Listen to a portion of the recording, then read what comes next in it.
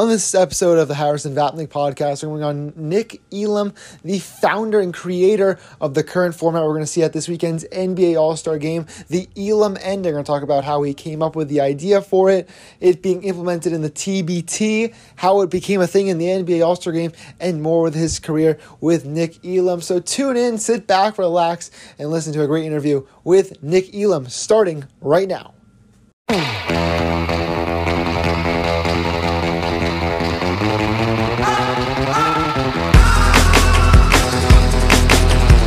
I'm now joined on the podcast by the founder of the Elam Ending, the assistant professor in the Department of Educational Leadership at Ball State, a Dayton alum, Nick Elam. Nick, welcome onto the podcast. Great to be with you. Thank you. So we're going to be talking all things Elam Ending here with Nick Elam. So for an average basketball fan who has never heard of the Elam Ending, who loves basketball, explain what it is and the idea of it.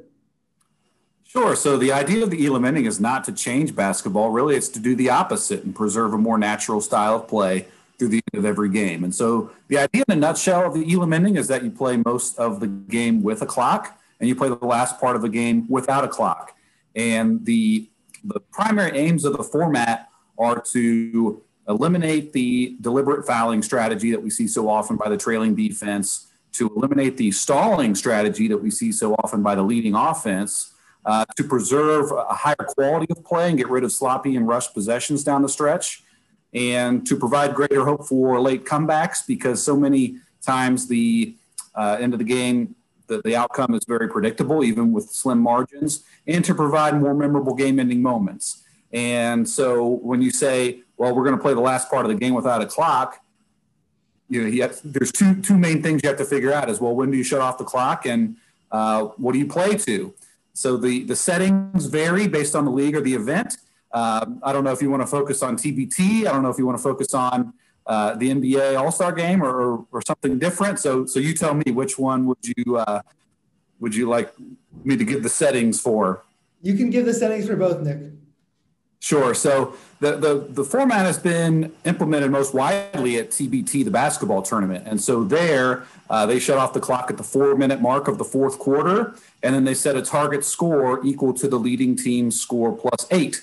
So, for example, if the score is 65-60 at that 4-minute mark, we're going to shut off the clock. We're going to play the rest of the game without a clock. First team to get to 73 wins the game. And again, the idea is that, okay, if you've got the lead, you can't just stall and try to run out time. You have to keep playing assertively to get to that target score. If you're behind and you're on defense, you don't have to foul and hand away free points at the free throw line. You can continue to rely on defensive stops.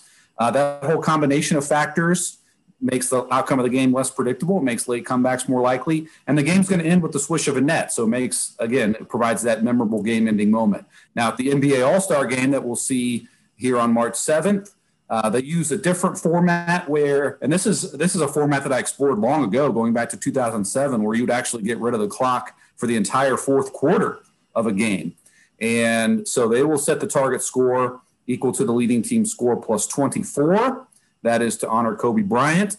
And so there will be a longer stretch, certainly where in the NBA All-Star Game where there is an untimed play. So you mentioned how in the TBT, they add 8 points to the final 4 minutes. How and where did you come up with that number? So interesting. So I'm actually going to back up and talk about a different level of play, which is men's college basketball, where kind of the numbers work out a little bit easier there. So for men's college basketball, even though it's never been implemented there, that is where most of my research over the years has been. And so for men's college basketball, I recommend setting the target, stopping the clock at the 4-minute mark of the second half and setting the target score equal to the leading team score plus 7. Now, where that comes from is a combination of factors. One is that 4-minute mark, that happens to be the last media timeout in men's college basketball. So that makes for a natural transition stage of the game. Now, also, around that 4-minute mark, that's where you would normally see teams with a medium-sized lead start to stall, slow down, and play very passively and really try to manipulate the clock. Now, you can't now we really don't see that fouling strategy until about the last minute of the game, but you can't wait too long to shut off the clock, or you're just going to run into the same problems leading up to that. So you have to build in enough of an untimed cushion. So I think that 4-minute mark is the way to go. Now, if you think about it again for men's college basketball, if you're cutting 4 minutes out of a 40-minute game, you're essentially taking out 10% of the game, and now you need to find some way to add 10% of it back.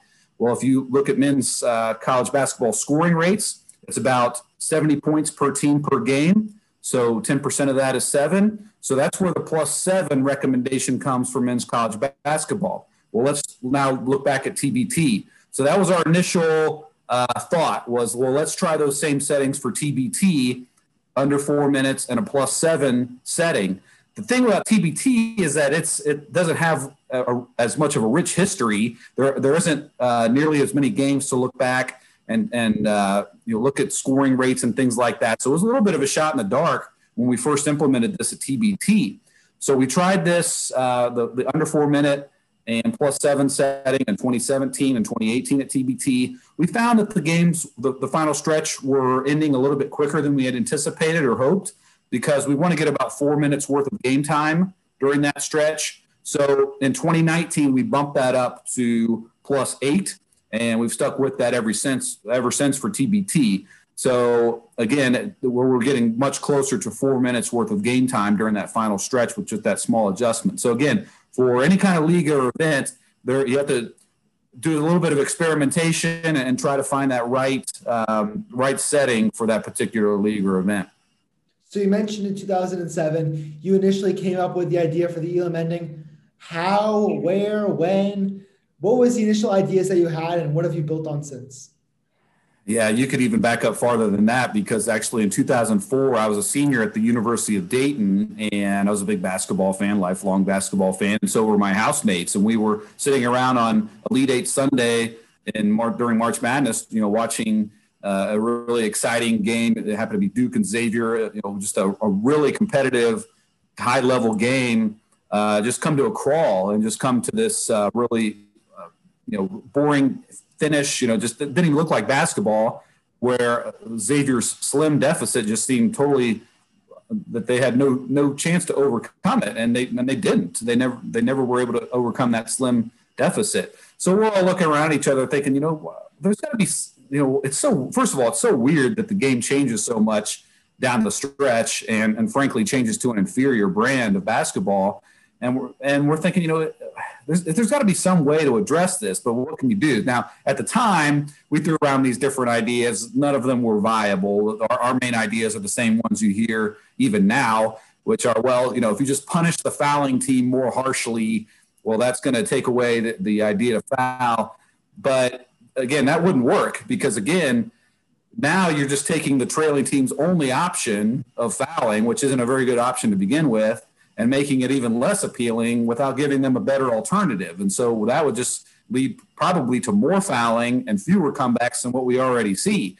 So we tabled that discussion. None of us had a solution for it. But again, a few years later, in 2007, after we'd all moved on with our lives, the light bulb kind of went on for me. I remember the day. I remember it was March 10th, 2007. I was watching an ACC semifinal game. It was North Carolina State and Virginia Tech. Same kind of thing, just highly intense game that just was this excruciating and boring finish. And that's when the light bulb went on maybe if you just, all these different phenomena, these unfortunate phenomena that we see late in the game, they're all attributable to the game clock. Everybody's trying to manipulate the clock in some way. And I thought, well, maybe if you just got rid of the clock and, found some other way to base the duration of the game, maybe that would address those. So that was the start of it. Now, at first, I thought, well, okay, there's got to be something I'm overlooking here. There's got to be some fundamental flaw. So when I first began exploring this, it was trying to figure out, well, what's wrong with this notion? But the more that I researched it, the more that I scrutinized it, the more that I really began to believe in it. And that project still has never ended. And so where did you experiment it for the first time? Because you came up with the idea in 2007. We didn't see it in the TBT until 2017. So you had to have experimented it somewhere. Where was it? Well, when you say experiment, I don't run any leagues or events. I don't run a basketball league. So that was the thing. So that was the toughest part was, well, first of all, again, it took weeks and months in 2007 for me to convince myself that this idea was, first of all, necessary and that it was sound, and that it could overall be an overall benefit to the game. So that became kind of an all-consuming research project in 2007. But once, by the end of the summer of 2007, once I convinced myself of this idea that it had merit, then I started reaching out to people in the basketball world. And, you think about any type of stakeholder in basketball, I was reaching out to them, trying to propose this idea and trying to find someone who had the means to experiment with this idea in a viable way, trying to get somebody to give it a chance. And that took 10 years of reaching out to people in the basketball community. Again, me kind of shaping my argument, refining my research efforts, refining my message, all that, trying to find new ways to finally convince someone to give it a chance. And that took 10 years, again, before John Mugar and the people at TBT, the basketball tournament, finally said, hey, we want to give this a shot. So they were the ones who, in 2017, said we want to experiment with this on a trial basis. They implemented it in their preliminary rounds, and they loved it so much that in 2018 they went all in with it across the board, and they've implemented it across the board ever since. And so now again, it took 10 years to take this concept from paper to the court, and now that it took that step, now that it wasn't just me speaking on the concept's behalf, and the concept itself had a chance to speak for itself. Now other leagues and events are taking notice, and the momentum has just been really been exciting to see, where we're seeing more and more leagues and events at all different levels throughout the United States and abroad experimenting with this idea. And again, you think about how amazing it is that you go back to June of 2017, this idea had never been implemented. And by February of 2020, at the NBA All-Star Game, now we literally have the best basketball players in the world all on one court playing under this format. To accelerate the progress of this concept, that's just amazing to me, even still today. So from the initial idea in 2007 to the first time we saw it in the TBT preliminary rounds in 2017, it was never experimented in any youth court, any middle school, high school basketball. It was never attempted until we got to the TBT in 2017. That's right. That's incredible, man. That's incredible. The process you go through, the steps to get all the way there. So you say you're a big basketball fan. Although I will say, I mean, again, you think about the spirit of playing basketball to a point total, that in itself is not a brand new idea. And that's again why I see part of the appeal of the Elam Ending is that it's not this totally unfamiliar concept. In fact, most of us learn to play basketball without a clock, playing to a certain point total. So in that regard, the Elam Ending has always been, it's been experimented with on playgrounds and driveways all over the world for generations. And so, in that regard, yeah, there has been experimentation. Yeah, that's a crazy way to think about it, because other than really if you're playing an organized game in a rec or high school or college or pro, go on. If you're just playing like 3-on-3, 4-on-4, or 5-on-5 within your backyard in a gym, in a park, you're basically playing the Elam Ending. You're playing first to 21, first to 30, first to 15. You're playing that style of basketball without even thinking it. Yeah, and that's again why I think the idea has the ability to take hold and gain acceptance, because when you read about the idea or you hear about the idea for the first time, you think, wait a second, what is this? This sounds like it's totally from outer space. But then you see it in action and you realize, okay, like this is more familiar than we first kind of gave it credit for.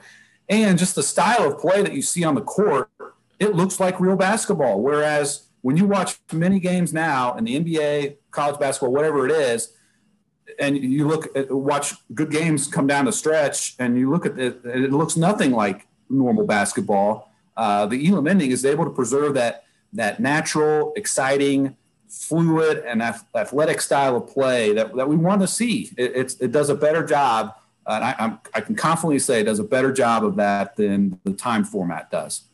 So when you were growing up, did you play basketball in your youth?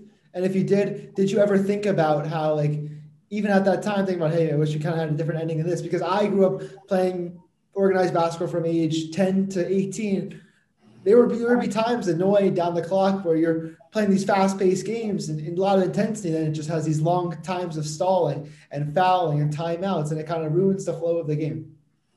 Well, I did play. I've played all sorts of different sports in youth. Now, I hung up my basketball sneakers in 5th grade. Now, if I had known if I was going to grow up to be 6'3", I would have stuck with it a little bit longer. I probably would have played through high school. I don't know if I would have ever been much of a scorer, but I'd get some rebounds for you. But after 5th grade, I just played baseball and football after that.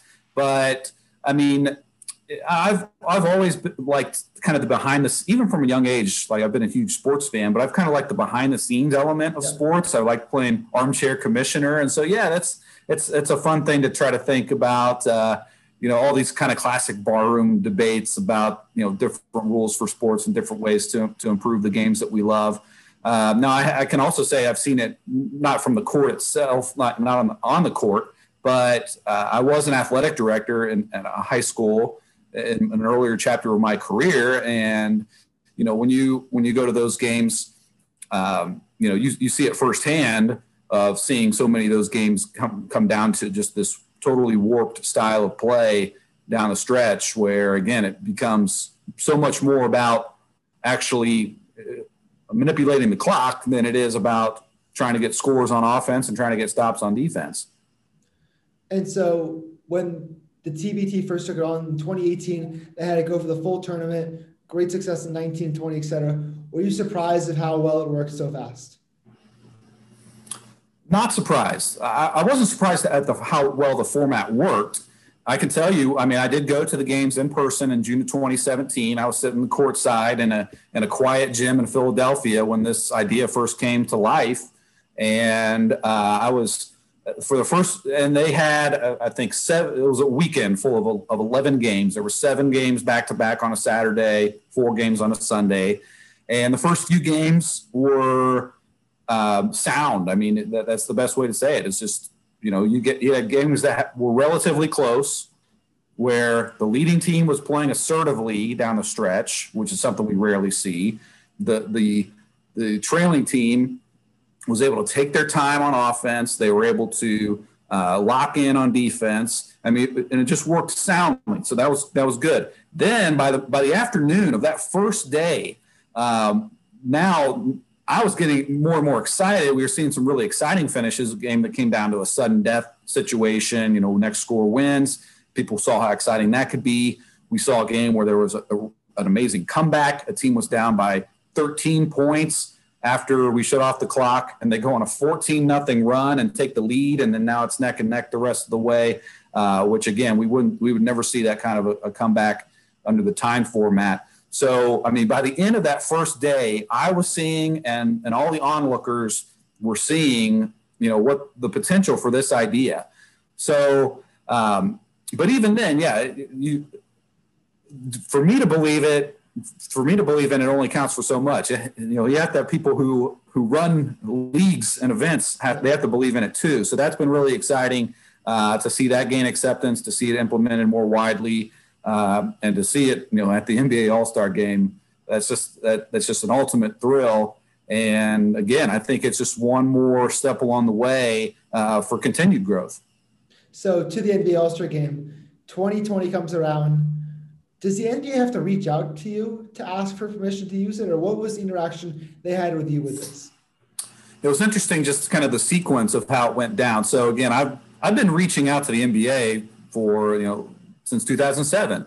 Yeah. And a lot of the time that's been one-way communication. Here I am kind of leaving this idea at their doorstep, and I don't know where the discussion goes after that. There's been a little bit of two-way communication, but again, I don't always have a seat at the table when they're having these discussions. But I remember on January 23rd, 2020, I got a call from members of the NBA league office, and they told me a few things. One, they said that, they wanted to thank me for my passion and for my innovative ideas for the game. They said that they shared with me that in their discussions with the NBA Players Association, that the players themselves really saw a lot of merit in this idea of an untimed finish. And that didn't surprise me because, again, I think players would love this idea just as much as anyone. I think a lot of stakeholders would love it. I don't think there's really a downside to any type of stakeholder. But then they also told me that they were going to implement the idea at the 2020 All-Star Game in Chicago, that they were going to send me all expenses paid to see it in person, which was really exciting. And so, and that they were going to have a public announcement soon. Well, and they told me at the time that their plan was to get rid of the clock for the whole fourth quarter, and that they were going to do leading team plus 35 to try to match kind of the normal scoring rate that you would see in an All-Star game. Well, it was only a few days later. That was a Thursday. And a few days later on a Sunday, that's when Kobe Bryant died in the helicopter crash. And they had not made a public announcement yet about it. And so by the time they did, which was the following Thursday, January 30th, they had changed the plan. They were going to not use plus 35. They were going to use plus 24 as a tribute to Kobe. And so that was kind of some of the behind the scenes of how that went down, how I found out about it. So the NBA All-Star Game in Chicago comes. You're there. You're probably sticking around for the first three quarters, kind of waiting to see what your finish looks like. We get to the fourth quarter. It's a first to 24 points. And Team Giannis, I believe, was up by 11, 12 points going to the fourth quarter. And it felt like on the two sides, Team LeBron, Team Giannis, there was in terms of strategy, some of the teams weren't sure what to do. You can see with Team Giannis up, I think 11 or 12, trying to slow down the pace. Team LeBron running fast, a lot of transition points. They eventually got back in the game and won it. Did you notice the strategies, and how did you expect them to react to it? Because this is something they've played before in their life. It was really interesting. And what I was thinking about in the first three quarters, there were a few things going on in my mind. The one thing I wanted the whole time was I just wanted the margin to be within 10 going into the fourth quarter. Let's see, if it's within 10, then we've got some drama going into that final stretch. And I think it was 9 going into the final quarter. I could be wrong about that. But the other thing was, I was a little concerned when they changed from a plus 35 to a plus 24, because I'm thinking, the rate that teams score in an NBA All-Star game, they're going to rack up 24 points in a matter of a couple minutes, and people are going to be, they're going to be left wanting more. And so I'm seeing this incredible scoring rate that we always see in the first three quarters of the game, just racking up points at will. And I'm thinking, oh no, this plus 24 is not going to be enough. Well, I was wrong about that, because the team, the defensive intensity ramped up so much in that fourth quarter that it actually ended up being about 15 minutes worth of game time instead of the 12 minutes you would normally see. So actually, plus 35 would have been way too many. And but it was interesting to see the strategy. They did a commercial-free fourth quarter. Still, teams had the option to call timeout, or they could have subbed on any dead ball. I don't think there was a single substitution the whole fourth quarter. So yeah, it was. I could be wrong about that, but if there weren't many. And it was. I don't think they had quite anticipated the different scenarios and things. I think they were just going to go at it. And again, it was just seeing the best players in the world on one court playing their hardest. And that's all it takes to make it exciting, and it certainly was exciting. Yeah, so I went back and rewatched that fourth quarter. Team Giannis was about around 12, 11 points. They had some of their backups in the game. Team LeBron had all their starters in. Team LeBron had a bunch of run transition, hit a couple threes, cut the lead to 6 like this. It was eventually 5, and then both starters came in, and there were no substitutions. But to see 10 of the best players in the world in the last 3-4 minutes of actual game time, going back and forth, playing elite defense. You made guys like James Harden and Kemba Walker, who get criticized for the defense all the time, play the defense of their lives. Guys like Kyle Lowry taking charges. Both coaches used the challenge. You single-handedly changed the entire defensive ramifications of an All-Star game where we're used to seeing 200 points, 190 points, no defense. You completely changed the entire culture of an All-Star game in one quarter. Was it satisfying watching all this unfold at the end? It was, and I was loving the way, the way it was playing out. So, through my eyes, I was, again, I was just loving what I was seeing. I was loving what I was hearing too, because that was a jam-packed house in Chicago. The fans were going crazy. So, it had all of the feel that you would want down the stretch of any game. And so that was perfect. Now, again, still, you never know if people watching at home or whatever are seeing it the same way that I'm seeing it. So that was really exciting for me to go after the fact and kind of look online and see what the reaction was. And I can safely say, I think this is actually a low estimate, 90% of the Twitter feedback was positive. And someone told me that. I'm sorry. You rarely see any. Well, yeah. Somebody told me once it would be hard to get 90% of the people on Twitter to like free beer and ice cream, So, and for 90% of the people to like this new concept for basketball and to accept this new concept for basketball that's really an accomplishment. So I was very proud of that. And again, the thing about this whole journey, and again, this journey goes back a long time. Anytime this project reaches a milestone like that, it's exciting for two reasons. One, because I get to look back and be reflective and think about and be proud of how much progress this project has made and all the hard work and just belief that I had in it up to this point. That's one reason, but it's also exciting for another reason because I get to look ahead and think about the future possibilities for this format. And when it had such a great success at NBA All-Star Game in 2020, I knew there's a bright future for this format. We have not seen the Elam ending for the last time. Yep. So we can't mention the ending of the All-Star Game without mentioning the actual ending of the All-Star Game. So after Anthony Davis's anticlimactic free throw to end, probably the most climactic All-Star Game in any sport ever, there were some people, you mentioned the 90%, some people who weren't complete fans of a free throw to end the game. Your thoughts on that, and do you see any modifications or changes to the current Elam ending? Great question. And again, I don't begrudge anybody for criticizing or scrutinizing the format. I think that's how the idea gets better. So I say the more scrutiny, the better. Let's make this concept as good as it can be. Now, on that particular element of the game ending on a free throw, the first thing I say to someone who criticizes the Elam ending for seeing a game decided by a free throw, I say, well, hold on a second. If you don't like seeing games decided by a free throw, then you should love the Elam ending. The traditional format, that's the norm for games to be decided by free throws. And under the Elam ending, it's the exception. And so, we've seen in TBT, I think it's somewhere between 15 and 20% of games end with a free throw.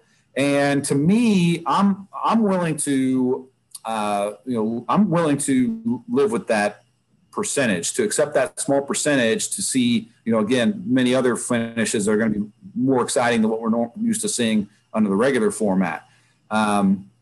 Because under the regular format, 99%, over 99% of games end with just, some sort of a meaningless possession or a missed shot, something like that, what many people would call an anticlimactic finish. So to drop that from 90, or let's flip it around the other way. We only see about 1% of games under the regular format end with a meaningful made field goal, 1%. And under the Elam ending, we see about 80 to 85% of games end with a meaningful field goal. So to go from 1% to 80 to 85%, I'm like, hey, that's pretty good. Like, some people are just tough to please. Now, but again, hey, I get greedy too. I think, well, hey, is there a way to modify this further? I've heard some ideas thrown around there that would absolutely mandate that games can't end with a free throw. But every one that I've heard would have unintended consequences that I think would outweigh the benefit. So I think if you get too cute with it, you're going to introduce a lot of kind of junk strategies and things like that, where it's just not going to be a net benefit. So for me, again, to go from 1% up to 80 to 85%, I think that's a good improvement. And I'm happy with that.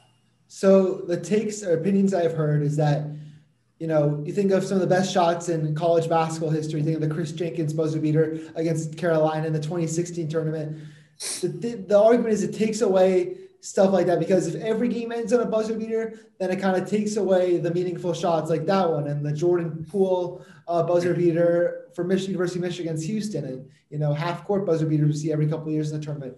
Your thoughts on that, kind of taking away the aspect of the buzzer beater? So a few things you mentioned there. The half-court buzzer beaters, we would still get those at the end of the first quarter, second quarter, third quarter, when time's running out. So we'd still have those fun buzzer beaters. But to me, when the game is on the line, I want to see both teams at their best. I want to see the offense taking their best shot rather than some kind of a sloppy, hopeless shot like that. I think about it in baseball. Because in basketball we see players taking these desperate, hopeless shots when the game's on the line. I think about what that would be like in baseball. It would be like seeing Mike Trout step up to the plate in the bottom of the ninth and have to bat left-handed. And it's like, well, I guess that's cool if he gets a hit, but I think I'd rather just see Mike Trout at his best. Yep. And so for me, it's the same in basketball. Like, I don't want to see LeBron take a half-court shot. I want to see LeBron take his best shot. And you also mentioned Chris Jenkins' buzzer beater in the 2016 NCAA championship game. I think that's a perfect example there. You think about the circumstances there. That was a tie game when he released that shot. So let's think about what's at stake there. If he makes that shot, which he did, then Villanova wins right then and there. But if he misses the shot, well, okay, everybody settles in for 5 minutes of overtime. Who knows if the game reaches the same level of excitement, because more often than not, overtime periods do not go down to the buzzer. Okay, now let's think about the Elam ending. You get many games where it comes down to a sudden death situation like that, where if you make that shot, you win right then and there. But if you miss the shot, you don't get to settle in for 5 minutes of overtime. You got to get back immediately and play defense for your life, because the game could end on the very next possession. So even those situations we see under the current format, which again, those are great. I love them too. But I think even many of those can be enhanced by the Elam ending. And I'll make even a couple more points here. One is that under the regular format, where we get those, those rare instances, again, it's only about 1% of the time where a game ends with the meaningful made basket. The circumstances finally align. We should get just a totally uninhibited, excited celebration. Even many of those situations are spoiled because the officials say, okay, you got to stop celebrating, go back to your bench. We have to go to the monitor and make sure the shot was released on time. And it dampens the celebration. With the Elam ending, it takes out all the guesswork there because, once the ball goes through the net, that the game is over and just go wild. So, and that's what we've seen in the Elam ending at TBT, is that, because I try to go to as many of those games and attend in person as I can, because I think there are some things that you can't measure. You have to be in the gym and kind of get the feel of the atmosphere. And we've seen a lot of those games that come down to a sudden death situation, even a lot of games that are decided by 4 points or more. When that shot goes through the net, you still get that look, that sound, that feel of a buzzer beater. And so that's why I always say about the Elam ending, it allows us to keep and enhance the things that we already love about the game of basketball, but get rid of the things that we don't enjoy.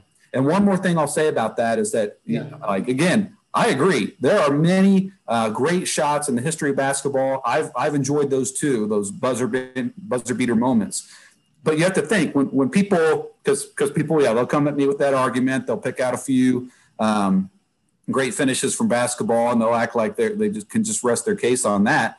But think about it. They're picking those games out of a sample of something like 50,000 NBA games of all time, a couple 100,000 college basketball games of all time, and picking out a few good ones out of that sample. It's well, sure. I mean, if you implemented the Elam ending for 50,000 NBA games or 200,000 college basketball games, you're going to find many more games that have incredible and memorable finishes. Yeah, so I could say the two best endings I've seen to any basketball game in terms of back and forth things was the All-Star game last year under your rules, and Game 7 of the 2016 finals, which felt like an Elam ending game because it was the defense playing back and forth. If you were playing first in 93, it would have been exactly what that was. What do you think the future of the Elam ending is? Where does it go from here? You've already got the TBT. You've got the NBA All-Star game. Is it the G League? Is it NCAA in-conference tournaments or tournaments in the preseason? Is it beyond there? Where is the next step for the Elam ending? Great question, and I would love to be able to give you a definitive answer there. So as I answer this question, understand I'm only speaking for myself, and I'm doing a lot of hopeful speculating. I can't speak for anyone else, but what I think there are many great settings to experiment with this format.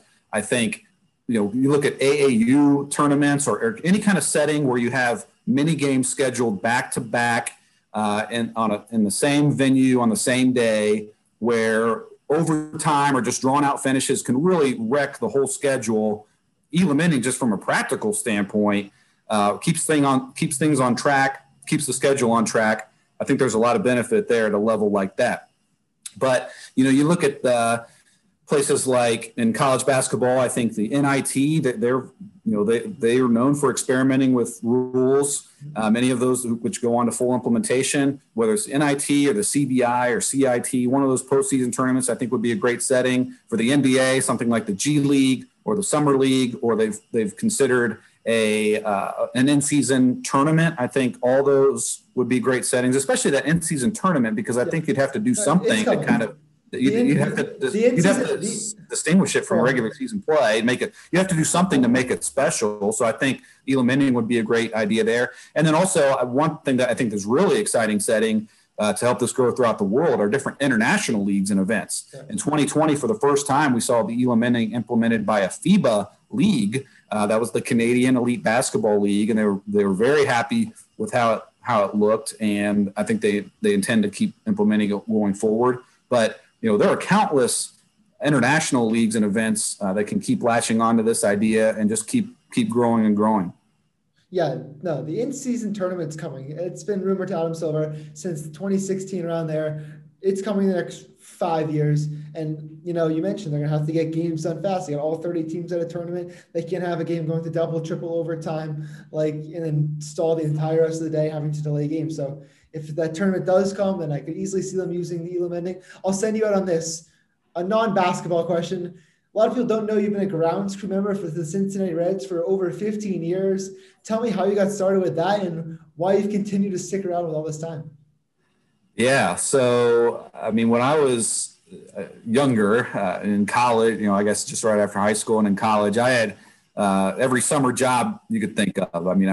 I was a grocery bagger. I worked in a video store. You probably don't even know what that is. I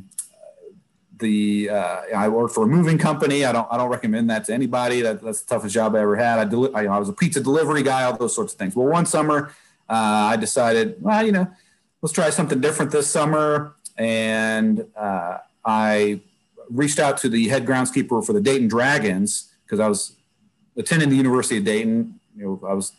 And reached out to the Dayton Dragons, a minor league baseball team, asked if they needed somebody on their grounds crew, and sure enough, they did. So I worked there for 3 seasons, and after that, I thought, I think I'm ready for the big leagues. And so I reached out to the Cincinnati. The big leagues. That's right. So I reached out to the Cincinnati Reds head groundskeeper, and told him I had some experience. Asked him if he needed anybody.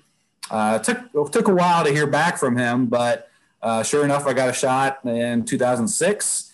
And started working there. I've worked there ever since. And those are some of my best friends who work down there with me. And I love the game of baseball. Anyway, I'm going to be at the ballpark anyway, many times watching my Reds. So hey, I might as well have the best seat in the house while I do it, working on the grounds crew. So that's something I really enjoy. And even though my career has taken me now to Central Indiana and out of Southwest Ohio, I still work a little bit here or there on weekends. And it's something I don't think I'm going to give up anytime soon. Do you have any good stories, like player interactions at all? You're on the ground, you're on the field. Any interaction with any players that have a good story with? So it's interesting. Some of the more interesting interactions aren't necessarily with Reds players or baseball players at all. Sometimes it has to do with the special events that they have down there. I know one time they used to host an annual game called the Civil Rights Game, and they would have different dignitaries down there. People like Muhammad Ali and Bill Cosby. I'm trying to think, Hank Aaron, and in one particular instance, they had Sugar Ray Leonard there. And I remember after the game, we would normally just start our post game work right after the game, but they were going to have fireworks And so we needed to wait until the fireworks were over to start our work. So we were just kind of hanging around in the dugout and, sitting around looking up at the sky, watching these fireworks. And I looked down right next to me, and Sugar Ray Leonard is sitting right next to me. And I'm thinking, this is kind of a cool thing. It's something that you wouldn't normally get as an opportunity in many jobs to sit around and watch fireworks with Sugar Ray Leonard. So that was one memory. I remember that was pretty cool. That's definitely unique. One last thing. Who are you predicting to win the NBA All-Star game? The East All-Stars or the West All-Stars? Well, keep in mind that they figure out who is going to be in the All-Star game based on conference. But as far as I don't think they're having a draft this year. I think they're just doing East and West so they don't mix it up. I'm pretty sure that they're having a draft. I don't know if it's next week or the week after that. Yeah. Okay, I thought this year they were just doing East and West. So which captain is it going to be? Is it going to be Team LeBron or Team Kevin Durant? Yeah, well, I mean, we'll have to see him at the moment. Here as we record this podcast, LeBron's much healthier than Kevin Durant is, but by the time March 7th rolls around and once they pick their teams, it'll be hard to see. But, I always am very curious who's going to put the ball through the net to win the game. Last year was Anthony Davis. That was really cool to see someone as accomplished as he is to win the game. I'd be over the moon to see LeBron or Kevin Durant make that winning shot. I mean, either one of those would be really cool to see make the Elam Ending winning shot. I have a feeling this year it's going to be Kyrie Irving to end it. He just seems like he's been pretty healthy this year, has had a decent year. I could see him he's a pretty clutch player. Him or Damian Lillard, one of those two, I think could have that last shot, that Elam Ending to the 2021 NBA All-Star game on March 7th that you'll see Nick Elam's created ending take full height for the second straight year. Nick, thank you for coming on the podcast and talking about your career and the Elam Ending. This has been great. I really enjoyed it. Thank you to Nick Elam for coming on the podcast to talk about the Elam Ending in his career, his entire run from 2007 all the way up to now, with watching his idea take place in the NBA All-Star Game. Make sure to tune in to the NBA All-Star Game on Saturday, March 7th at 8 p.m. Eastern. Next up on the Harrison Vapnek Podcast coming up, we're going to have Jim Aiello from the Indy Star, Missouri Tigers graduate. Going to talk some Carson Wentz trade. We're going to talk about his experience at Mizzou and some more Indy sports stuff, so make sure to stay tuned for the next episode. Thanks for listening, and we'll see you next time. Harrison Vapnek Podcast. See ya!